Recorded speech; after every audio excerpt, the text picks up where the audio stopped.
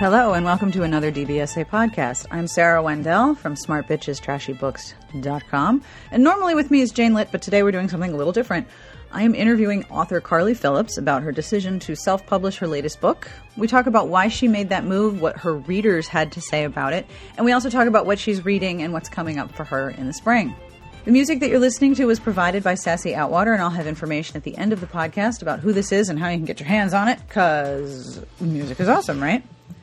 And this podcast is brought to you by Intermix, publisher of Unexpectedly Yours, a stunning new romance by Jeannie Moon, now available. And now, on with the podcast.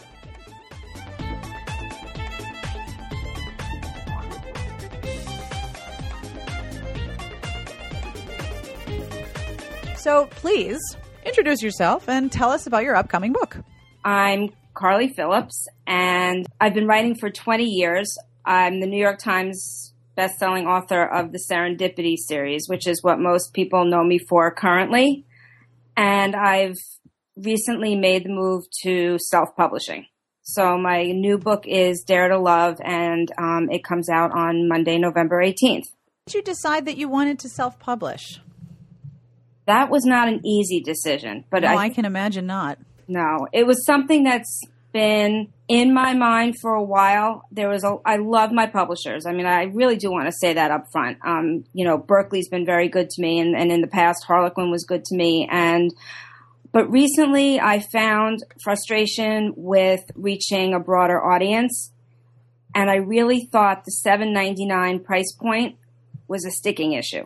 It was very frustrating for my readers. They would email me and say, why are your Kindle books more money than your mass market books? And it could be by cents, and if my current readers were frustrated, then I felt I would look at the lists, and I looked at the books that I was reading, the Amazon lists and things, and I thought, I can't reach these people. The books they're reading for $2.99, $3.99, $4.99. And your prices, you thought, were too high to reach those readers.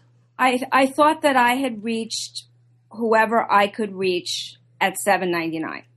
That was my feeling. And I really was sort of ready to try something different. And I liked being in charge of the covers. I had done my backlist. I liked having control over some of the things that I had no control over, even though, again, Berkeley was great. If I wasn't happy, they would tweak, they would move things around, but it still was never the same as sort of picking things out yourself.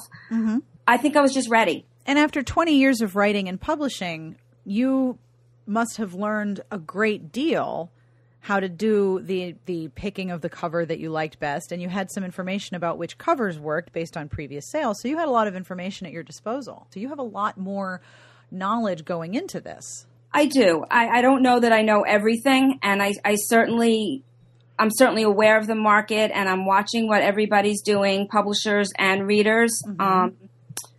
It's been an interesting process for me. But I think it's something that I can do. And I have a really, really positive feeling about it, or I would never have made this kind of transition, because it's scary. It is very scary. And you are one of a few big names in publishing, especially in romance publishing, that has said, all right, I want to do this myself. And it's a lot of work to take on. But like you said, if your first inclination was to look at the price that your publisher was setting and say, this is not working for my readers anymore, you have the ability to do that because you have good name recognition. I do. I'm lucky. I do. I'm coming at it at a point where, yes, it's a risk, but I'm not starting at ground zero. No. But then again, I'm a huge reader, and I have so much admiration for all of these authors who did start from ground zero, and look at them. Yep. For either they're making it on their own and they're doing so well, or they sold to New York and they're able to experience the difference. And then after that first contract, make an educated decision about what they want to do with their career. Now they've seen both sides. It's fascinating. The whole new publishing world is fascinating to me. Yes, it changes hourly. It's like driving on the West Side Highway. Every time you do it, it's a little different. So true.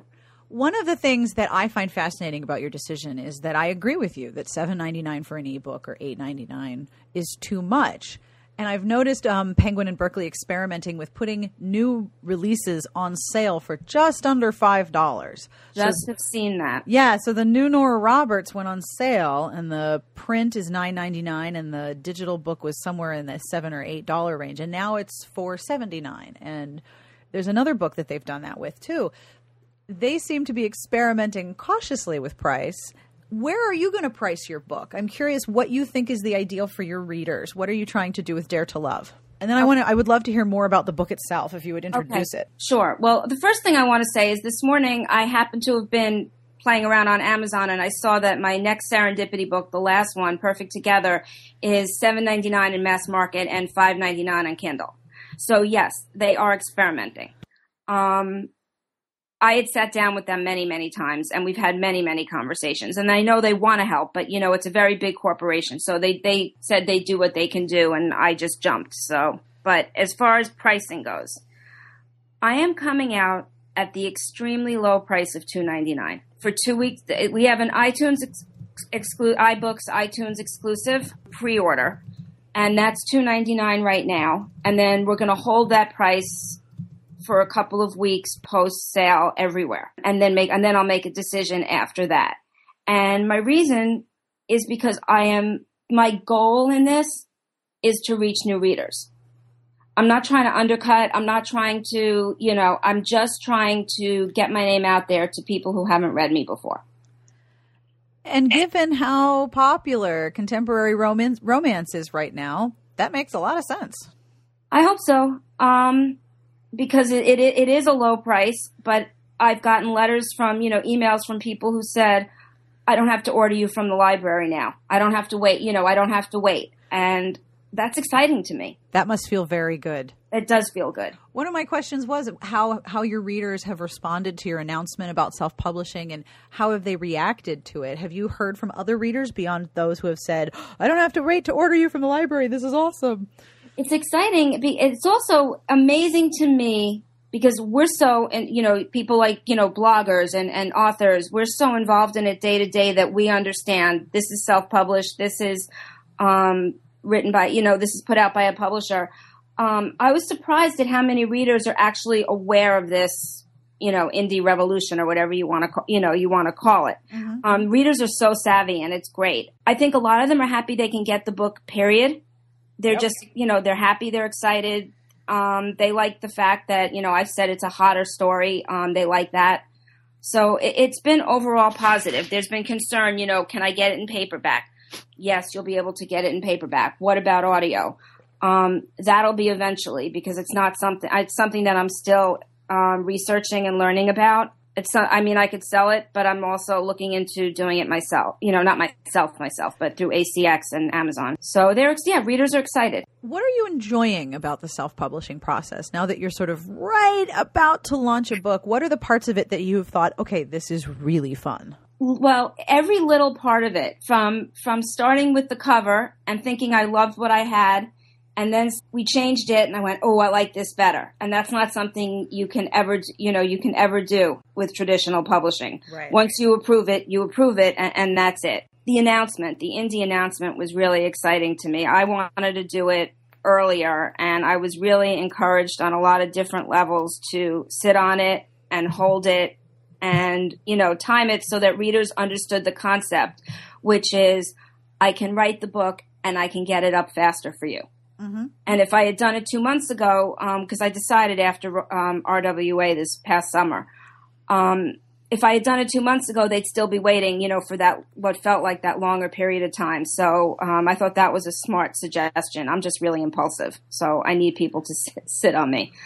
I understand that totally, but I'm very impulsive, and you're totally right. There needs to be a thing for readers to do after you make the announcement. Like there's sort of a reason for them to do something beyond saying, oh, now here is knowledge I have. Now they can say, oh, I can pre-order it at $2.99. Woohoo! That's great.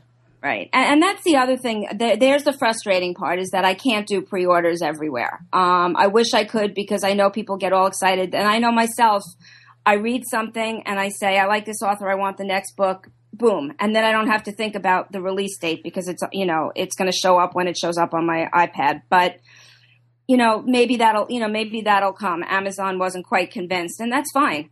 I mean, I'm happy to have to prove myself again. I always find pre-ordering something that I think of very little. I think of very, very, very little when it's less than $3. If it's a book that I think I'm going to want to read, I think of it as buying future Sarah a present. Like, hey, in February there's going to be a book and you're going to be happy. It's but true. I don't worry over it. It's $3. Go ahead. And that's the point. I mean, I think you just summed up the why. Yep. I think you have to hook people. Hopefully I'll hook them with this book, and then we'll go on from there, and we'll see how it goes. So tell me about Dare to Love, which is like the easiest and most difficult question for an author to answer. I know. Tell me all about your book. It's so funny how difficult that is. It's a really hard question. I know. It should be the easiest question because we sum it up in like, 2 or 3 paragraphs for the back of the book. And then somebody asks, what's your next book about? And, you're like dead silence. Well, there are some people and they do some things and stuff. There you go. And then it has a happy ending. Yes. And then there's a happy ending. You knew that was coming, right? Okay. I wanted to do a series.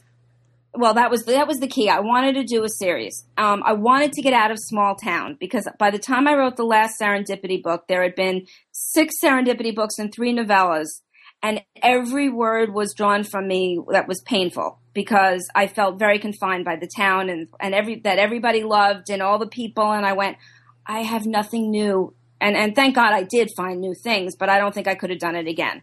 So I didn't want to do small town. So it turns out I have a father who he was like a quote unquote serial dad. He had a legitimate family. And then when the oldest was 18, they found out there was another family. Oh dear. And so we have siblings, half siblings. And the way they found out was because one of the half siblings was sick. And so the father said, okay, it was like really lovely. I need bone marrow. So I need to tell everybody and I need to get my kids tested. It's all backstory. So really I felt like every child in this situation would have a different feeling about their family, about relationships, about love, commitment. And so I thought that was really a cool idea. So that's the backstory of it all. Wow. The first story is the oldest sibling in the legitimate family. So that's Ian, and he sort of stepped up when his father, and he had idolized his father. So it's a real issue for him. And so he's the caretaker, and and I want to say he's dominant alpha in that way that no, it is not BDSM erotic. It's just a hotter Carly Phillips story. Right. And he lays eyes on this woman he goes to a party for his father. He does his sisters a favor, and he goes and he lays eyes on her, and that's it for him. And it turns out it's his half brother's closest friend from childhood. Oh boy. And so there's the part of the conflict from the second you open the story. So there's family, but it's not quite family, and they have to figure out how they're going to be related and how they're going to deal with each other. Plus romance.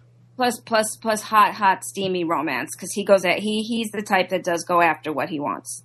So it was fun. It was fun to sort of step out of the boundaries of, like I said, the small town, which while I was doing it, I loved doing it. And then I think every writer reaches a point where they're ready to move on to something fresh. Mm-hmm. And that's what this was for me. I remember this rush when I started writing Serendipity. So it's a fun thing. Now, you said you were moving out of the small town. Where are these books set? Are they set in a couple different places? Well, this one is set in Miami, like that Miami South Beach area. Mm-hmm. The hero is the president of a football team in Miami, and the half brother is actually quarterback of the Tampa team. Oh boy! So there's a lot of conflict, but so I set it in Miami so I could do city. Yep. One of the siblings, one of the sisters works with him. And what I'm able to do from there is I didn't say too much because I don't like I've learned that when I tie myself into something, I get in trouble. Mm-hmm. So I'm going to figure out, I'm actually going on a plotting retreat, next week. And, that's when I'm going to figure out where some of the other siblings, what they work, what they do, where they are. So nothing has to be tied to, any one place. And it also is, it's just really hard to have to go to Florida in the winter for plotting. I mean, that's That's just really horrible. You have to go somewhere warm and there's a beach. I mean, I'm really sorry. Actually, we're going to San Antonio because 3 of the people I'm with are on the RWA board and they will be there. But I think San Antonio, so we're going out, we're meeting up with them after, but I don't think San Antonio is a hardship either. No, it's going to be warmer than it is here. It's going to be much warmer than the Northeast. Yeah, I'm in New York and anything's warmer than here. Yeah. I'm in Jersey. It's cold today. It's snow tomorrow. Not looking forward to it. No. I have to say, and you can delete this if you decide you want to, it was impossible to book a flight. I can't believe I have to do this again for RWA. You would think out of any 3 New York airports that you could get an easy one-way flight to, like a nonstop flight to San Antonio. No, you have to connect through like one of 3 different places. It's ridiculous. I don't understand. I don't understand the choice. So I'm like, okay, I'm not really looking forward to that part, but at least it's reading time. It is definitely reading time. So what are you reading now that you really enjoy? One of the things I love about the romance community is that the authors are devoted readers as well. This is a genre that reads itself, if that makes sense. All of the romance authors I know love to read romance and love to talk about books that they've enjoyed. What are some of the romances that you've read lately that you've thought, oh, this is fantastic? Well, this was a huge, huge reading week. I mean, I read more than I wrote this past week. Woohoo! I mean, when you're it's my iPad, the Kindle app, when it starts bouncing around, and one day I had the new Cherise Sinclair, which was, that erotics book. Maya Banks had a new book. Katie Evans had the second book out, mine. Yeah, I just kind of sat and read all week. I'm really embarrassed. I don't think you need to be embarrassed. I think that's an awesome thing. I know. I really have to get back to work. But yeah, those are the books that I read this week. I have Jill Shalvis to read. I'm a contemporary reader. I gravitate towards the hotter books right now.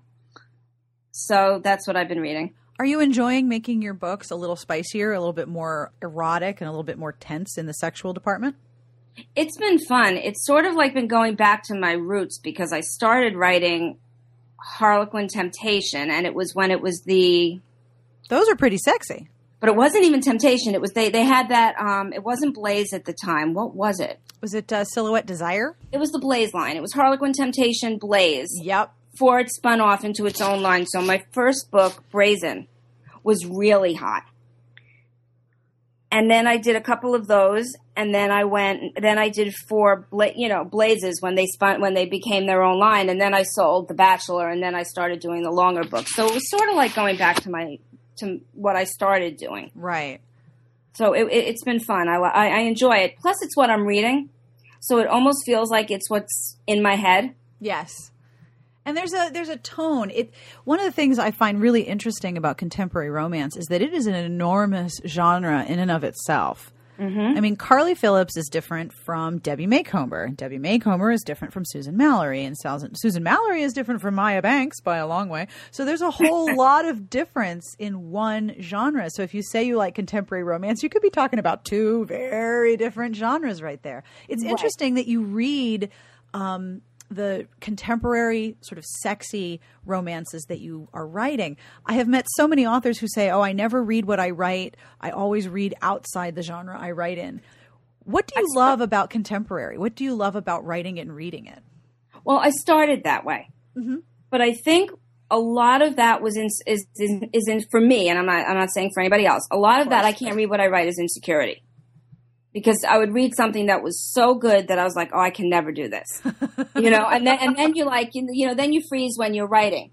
But, after a while, it just became, this is what I like to read. I like to get lost in something that's close enough to reality that I can relate to it, but something that's so far off from reality that you only can dream about it. It's sort of that mix. Mm-hmm. But I like paranormal. There's I like shifter stories, so that I enjoy those. I mean, me too. Yeah. Give me a good hot shifter book. Those are like the best. Oh, I love those. I especially love the shifter books that examine the family dynamic of the animal side of all of these people. whether they have a pack or they have a crew or they have a whole posse of, I don't know, were possums, whatever it is. I love when they explore the family dynamic of the animal side and the human side. Oh, I love shifter stories. I'm right there with you. It's awesome. And people say, do you ever want to write outside the contemporary genre? And I always say no, because there's so many people. I don't think that way. And there's so many people who do it so well. Yep. I'd rather leave it to them and just read it and enjoy it. Totally understand. What's next for you after Dare to Love? What's next for you with your self-publishing? I'm writing the second book, which is Dare to Desire. Mm-hmm. I have, in between that being released, which will be spring, I do have 2 Berkeley books out that I want to give, my all to, as far as, the pushing and promotion and things like that. Of course. They're reissuing. I did that Hot Summer Nights anthology with J.C. Burton this summer, and they're releasing each of our ebook, the individual books as ebooks. So mine's in January.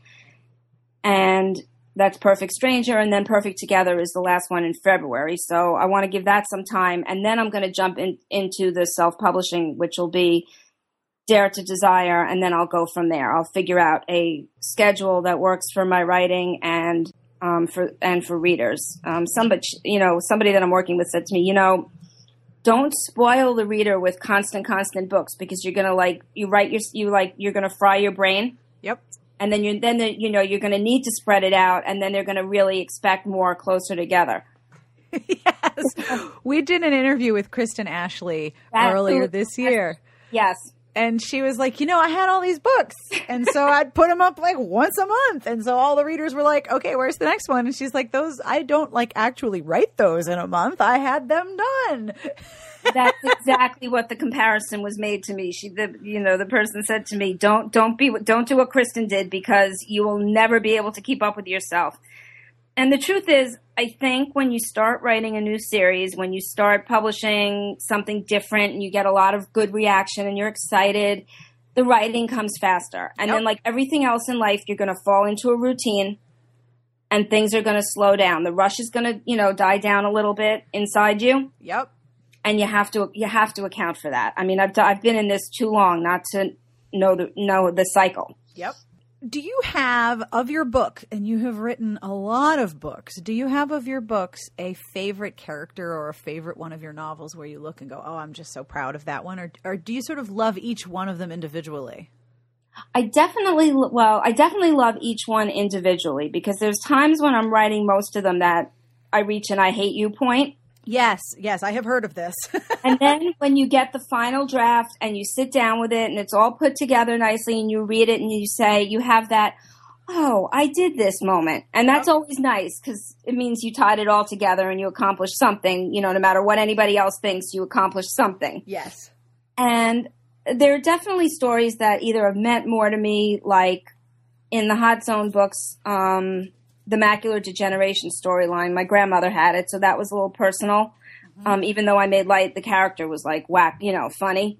Yep. So that meant something to me. I'd always wanted to write sports heroes because I was such a Susan Elizabeth Phillips fan.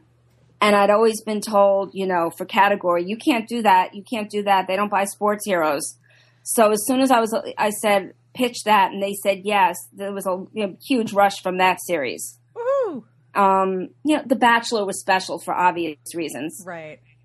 What I still can't get over, and I have to say, is that people will still go back to that series and say, that's my favorite series of yours. And I look back and I think it was my first full-length, bigger books. I know that I was getting my feet wet and learning what I was doing in the bigger books. Why? I mean, of all the various series, why that one? And I still, it's funny that I've yet to nail that down. Yep. But they all have a special place at any given time. That's excellent. Is there anything you want to tell the listeners before we sign off? I guess I'd just like to tell everybody that I'm really excited about this new leap that I'm making to self-publishing. And I really hope that people that haven't read me before will give it a try, because I'm excited about it and I hope that translates onto the page. I mean, I'm doing it because readers I know are looking for something that are, priced better, and I'm hoping I can give that to them, and they enjoy it, obviously.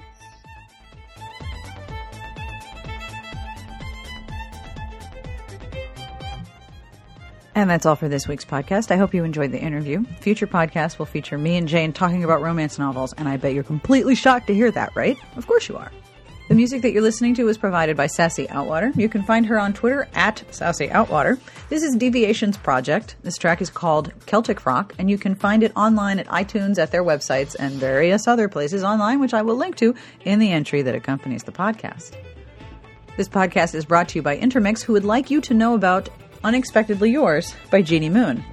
Geotechnical engineer Caroline doesn't meet a lot of men, so when she gets the chance to hone her dating skills on millionaire Josh, she takes it.